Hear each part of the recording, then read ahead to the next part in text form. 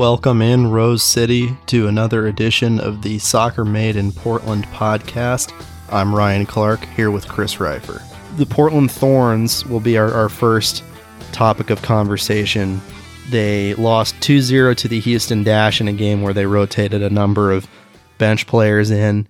Reen Wilkinson spoke post-game about the importance of rotating players in for the long run. But the result, obviously, they're disappointed with.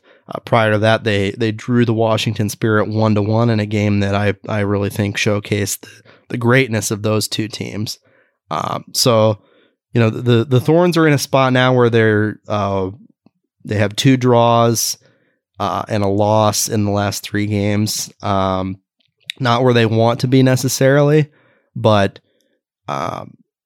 they still showcase to me the capabilities of a top level club. Yeah, I think they've sort of hit their first wave of turbulence that frankly, I think we probably expected them to hit sort of more significantly earlier than they have. But, this is, I think, genuinely their first wave of turbulence. They're struggling right now, both a little bit in the back where they've given up a few more chances than they were earlier in the season. And that's certainly got them against Houston, to some extent against Washington. I think we talked about the Washington game a little bit last week. That was very much the case.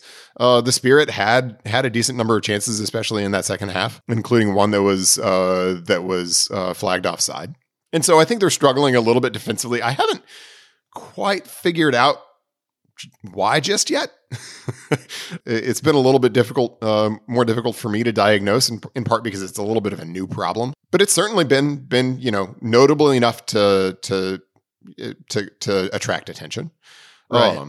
But the biggest thing is I think in the attack they've just been really inconsistent. And I think one thing that is maybe something that they just sort of need to start to grapple with is that Christine Sinclair really is just much better suited now for a deeper role than she is for leading the line. And I think that has become apparent over the course of the last few weeks because of rotation and minutes management.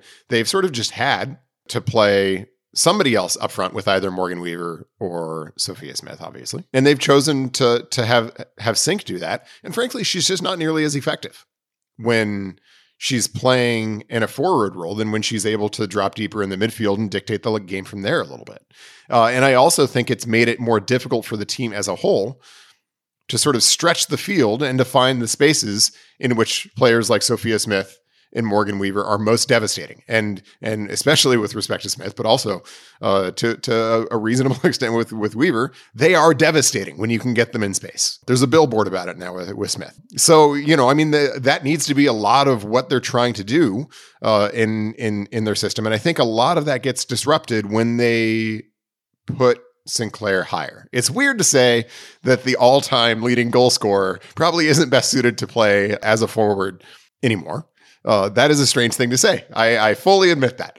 But that's also just the reality of sort of how careers evolve a little bit. And we've seen Sinclair be extremely effective. Still one of the Thorns' best players when she's able to play a bit deeper. And so I think that's got to be the approach going forward. I think Reen has to consider at least playing when she can't play either of Smith or Weaver. She should take a look at putting Becky into one of those spots, because I think she does have the ability to provide some of that field stretching that Weaver and Smith seem to provide really well when they're playing together. And I think that's something that they're figuring through. That's not to say that that's the only issue by any means, but that is one that I've seen that I think is something that they're going to have to work through in order to get beyond this initial stage. But I do think that they've now sort of hit their first turbulence, which that was.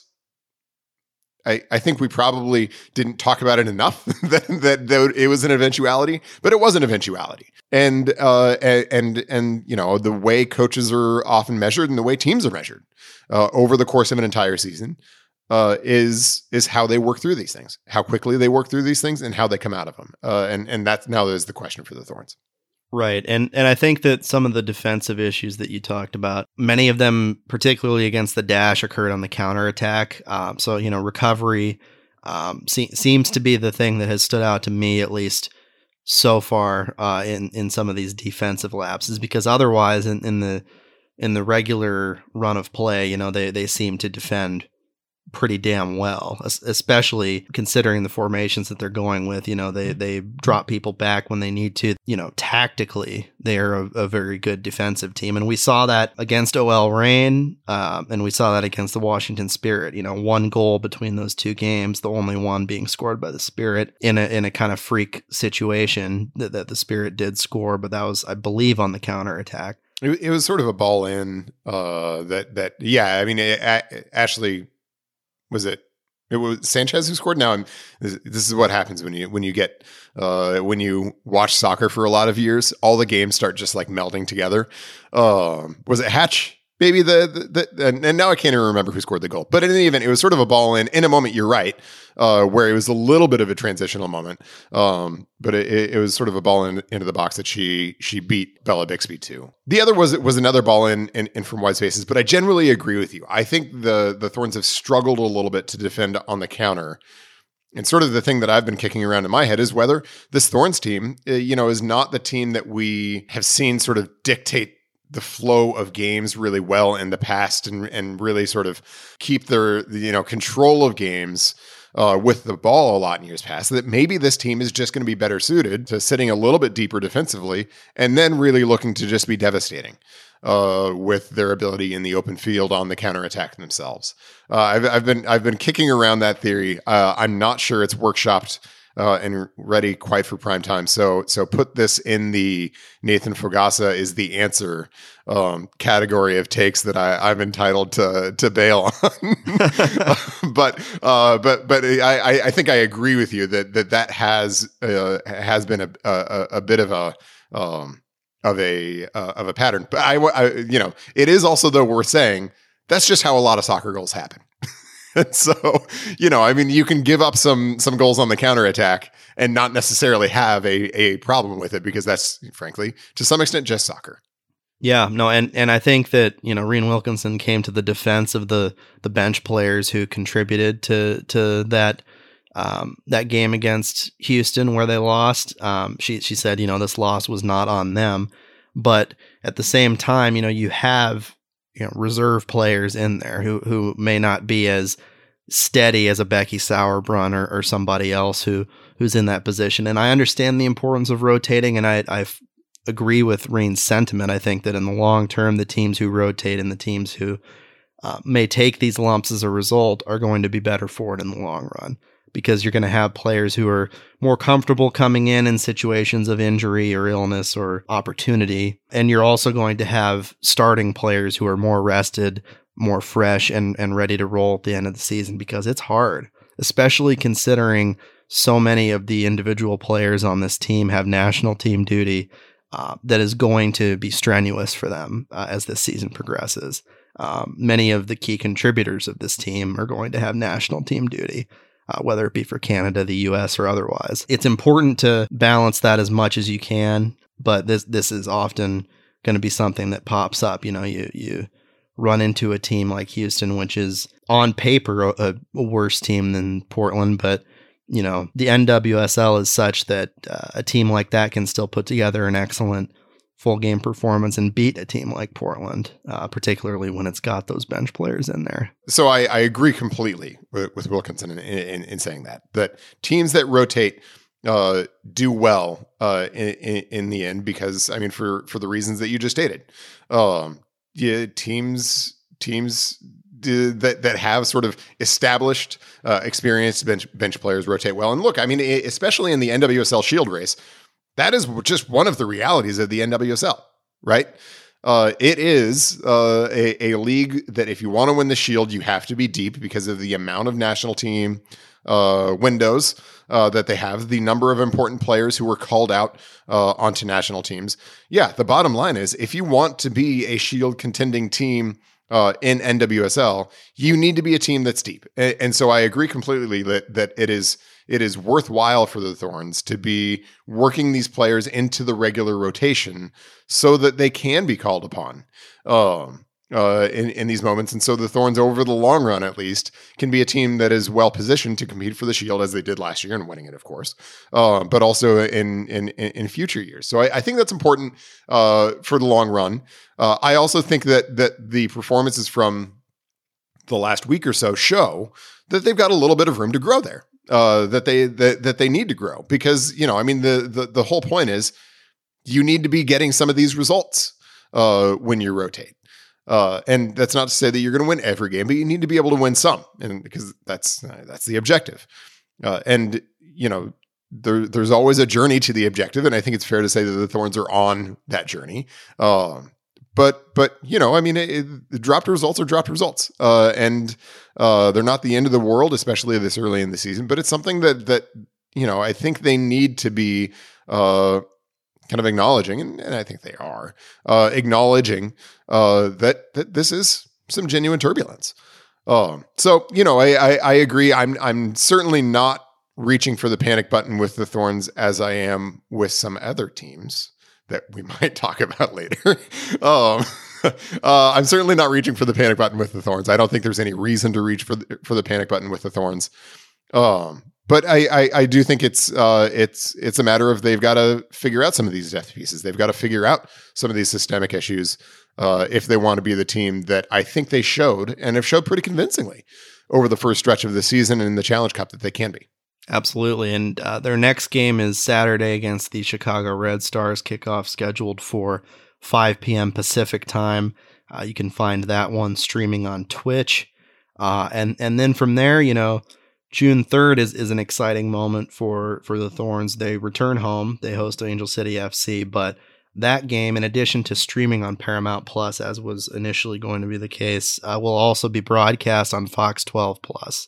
So that'll be a good moment for exposure for the Thorns. There hasn't been much in the way of local broadcasts specifically dedicated to the Thorns. And this will be essentially the Paramount Plus stream on Fox 12 Plus. But regardless, in terms of exposure for the club, I think it's really important. It's a good step, and it's a good step in a year that has been really exciting for NWSL on many fronts in terms of media rights, sponsorships, and the like. It feels like it's starting to be a little bit of a sea change for the league broadly, and it's important to see these kinds of things start to pop up more and more with clubs. So it is. I know a lot, the reaction from some folks at least is going to be, Fox 12 Plus, what's the big deal? Not to throw shade at local media outlets. But it is a big deal that women's soccer games are more and more starting to be broadcast in many of the same ways that men's games are. And it's a sort of the proof of concept of what many have been saying over the course of decades about the potential of where women's sports can go. And so it is only a step, but it's a good step. Absolutely. The other subject of this podcast, the regular subject of this podcast, are our good pals, the Portland Timbers, who, as Chris noted, we're not right now. Yeah, they're in a little bit of a tough spot. They're teetering, essentially. I think their most recent result was May 22nd. They lost to the Philadelphia Union 2-0 in a game I didn't think had much of a chance in from the start. They got crushed. They got crushed. The Union didn't even really play a very good game offensively, and yet they essentially dominated it. Their defense was superb, beyond physical. They essentially had 10 Diego Charas out there throwing bows and getting in people's faces. Diego had a case when it comes to his yellow card not being a yellow card, I think, but at the same time, you got. Yeah, I mean, that happens. No big deal. It is what it is. He gets targeted sometimes and it sucks, but that's not the reason why they lost this game. They right now are looking like a team that's floundering and is lacking the personnel to lift itself out of that flounder. Now they play Miami next, which is an opportunity against a pretty awful team generally this season. Yeah, they've been in a little bit better form. They did, however, have to go into extra time, into penalties in their Open Cup game last night against Orlando, in which they played a decent, not all of their starters, but a decent number of them, and then brought a number of them on at about the hour, who then also had to play another hour. So the Timbers do have some benefit there going into Miami. But for sure, let's talk about this Philly game for a little bit. What were your sort of overall impressions from the game itself? For the first half of the game, I legitimately just saw a Portland team that was outclassed. I think that Philadelphia showcased why it was the top team in the East, despite how clustered, the Eastern Conference standings are, and how little we should probably put into that until we get a little further down the line.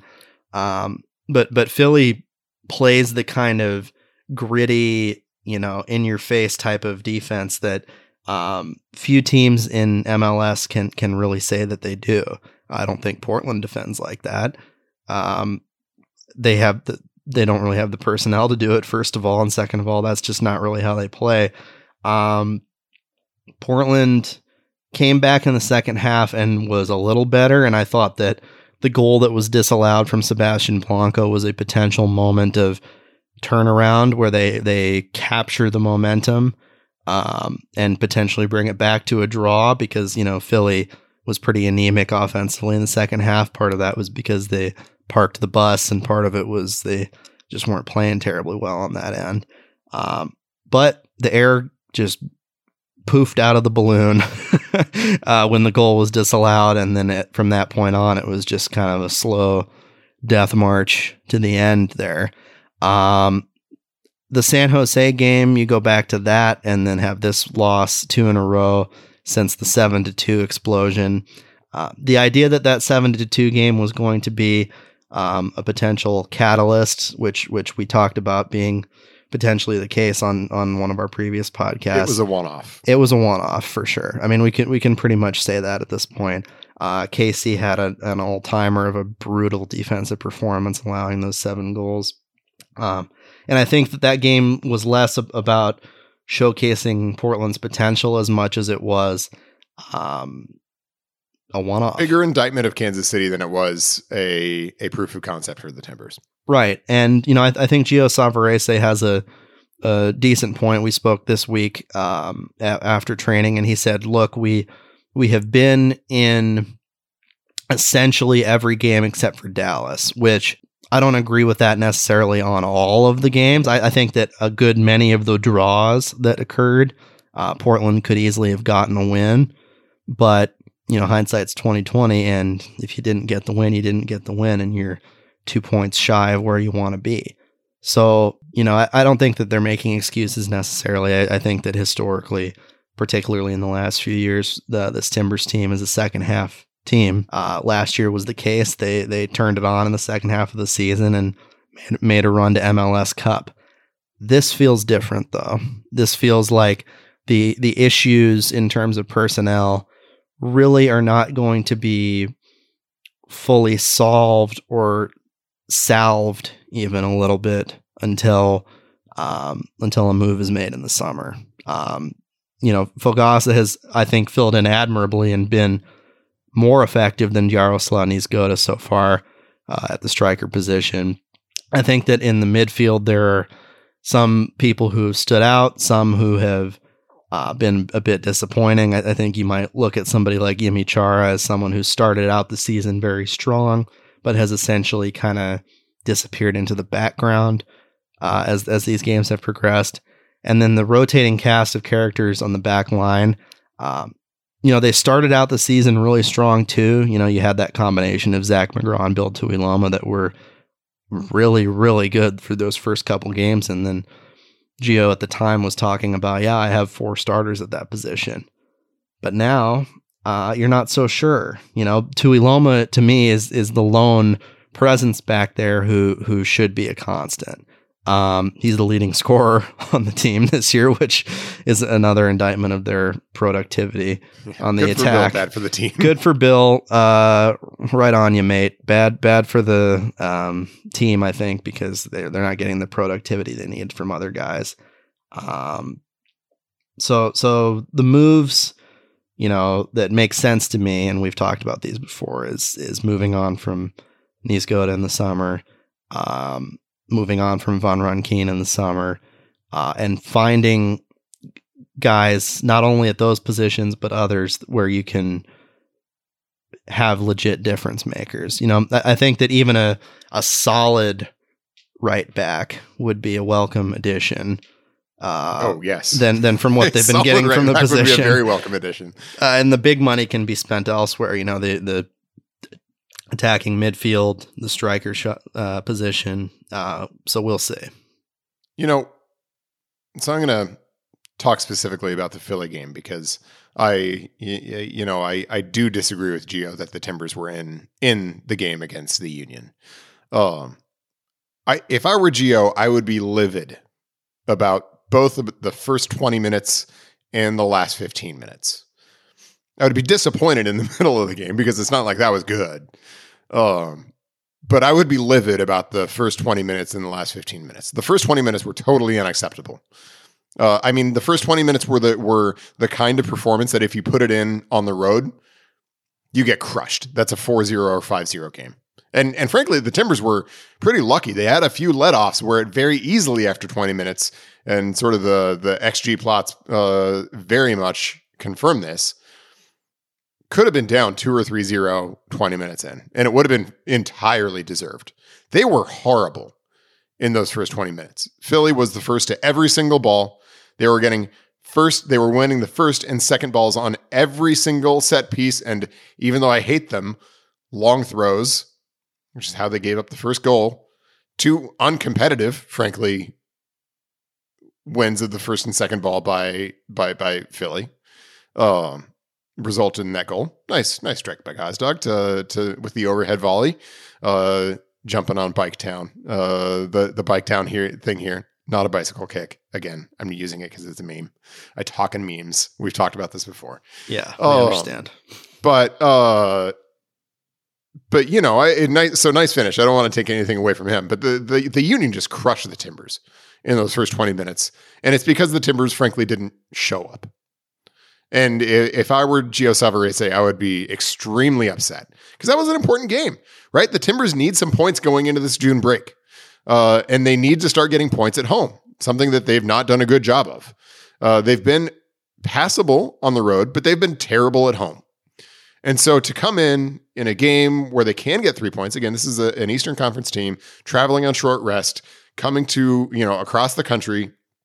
It's exactly the kind of game that the Timbers have showed up and beaten teams that are better than them in the past pretty convincingly, just because of the circumstances surrounding the game. And if you watch the first 20 minutes of that team, you would think it was the Timbers that had flown across the country on short rest to come play the game because they were just awful. And if I was Gio, that's exactly what I would tell a team, that they were awful in those first 20 minutes. Thereafter, I think they grew into the game a little bit, but they were only sort of in the game. They weren't particularly dangerous. And I think one of the things Gio told you that I think is right, but has been a larger problem than perhaps he spoke to, is that they had lots of good attacking moments, but not good chances. In many respects, that's one of the stories of the season. They've had lots of good attacking moments. They have gotten themselves into lots of good spots. They have not done the things on the ball and off the ball that they need to create good chances, which is why they're bad. And, we're at the point of the season where you are your record, right? I mean, we're deep enough in 14, 15 games in now where kind of no explaining it anymore. You can explain individual games. You can explain, maybe a tough turnaround here and there, but we're at the point, we played enough games where you are your record. And the Timbers have had some injuries, but that's soccer. For the most part, they've just been undone by poor performances. And I think that first 20 minutes was among the worst. I also thought that after the Blanco goal was disallowed, there was a conversation to be had about VAR there, but I think it's a conversation we've had before, and it's what it is. The way you put it was right. The air went out of the balloon.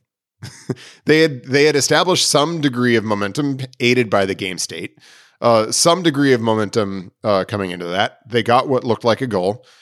And once it was disallowed, all right, we're done. I mean, they never looked even halfway dangerous after that. Which if I were Gio, I would be pretty concerned about. Because, that speaks not only to sort of the person, kind of the personnel issues or anything tactical going on. That speaks, frankly, just to competitiveness. And frankly, in the last 10 or 15 minutes of that game, they looked perfectly fine getting their butts kicked on their home field. And they were just okay with it. Yeah, one last point I will make on this before we head out is that this break, this opportunity for the Timbers to have three weeks between the Miami game and their next game at LA Galaxy is a welcome one. And Gio said as much when I spoke to him this week that, the timing is good because you have players like Eric Williamson, like Jaroslav Niezgoda, and even Felipe Mora, who is targeting a late June return. That's time that they can spend resting, recovering, and even the guys who aren't injured or the ones who may just be dinged up. This is a welcome break for them because they're really, for lack of a better term, limping into this break, whether it be their performances or their literal limping because of injury, So I think it's good that this is coming when it is. A win against Miami would be a nice little boost, a little momentum heading into this break, because a few wins in a row here, and you're in the playoff race. That's how things are right now. It's not, Portland's having a rough season, no doubt about it. But you put together a nice, 5 or 6 game stretch where you get 3 or 4 wins and a draw or 2. And you're talking about being in a top 5 position in the conference. I mean, Real Salt Lake is, what are they, top 3 now? That's a team that when they came into Portland, the feeling of drawing that game was extreme disappointment because of how they had looked prior. So I think RSL stinks. Yeah, and they're what? And yet they have found more results, frankly, than they should. They are 4th right now, 22 points in the Western Conference. Portland is 10th at 15 points. Real Salt Lake has a -3 goal differential, which is the same as Portland. So that 7-2 helped. Yeah, the 7-2 did not hurt that margin there. Otherwise, I guess the one place where I disagree with you a little bit is that I think it doesn't feel that different from the past. I think the Timbers have sort of stared into this abyss before, and they have in the past. Not always, but they have in the past sort of stepped away from the abyss. But I do feel like that's where the team is right now. And the performance against the Union very much made me feel like this is a team that is staring into the abyss. And it is possible that they'll, as they have in the past, at times sort of turn around from this and put together a second half of the season that's very good. But it's also possible that this could kind of go the way of 2019 or 2016, where they kind of get to that abyss and maybe they muddle through a little bit and don't entirely, disappear into it. They kind of did in 2016. But it's also possible that they just disappear into it. But in any event, I think that's where they are. I think there should be some alarm. That's not to say that they're impervious to that, or that they don't know that. They know. They too know that they are what their record is. But the simple reality is both in form and in table, they are closer to the wooden spoon right now than they are the playoffs. Yeah. And that's not a good place to be. No, it is not. And I should note that Rich on Twitter asked the Soccer Made in Portland account this week, should this week's show be titled Panic or Relax? So last bit of questioning for you here. Neither. So neither panic nor relax, just true neutral. I mean, not neutral, concern. Lean panic then. Alarm. Yeah, lean panic. I would say alarm. not panic. This is a problem that needs to be solved. They need to start turning around, and they need to do it pretty quickly. The June break is certainly gonna be an opportunity for them to do that. But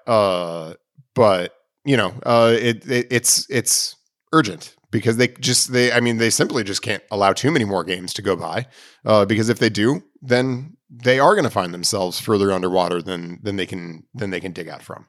But it's not time to panic for the reason that we just talked about. We've kind of been in this spot before as Timbers fans, and the team has at times pulled out of it. There were equally dark moments in both 2015, 2018, and 2021. And those seasons ended well. One of them with a championship. So I don't think it's time to hit the panic button, but I've definitely looked at it a couple times.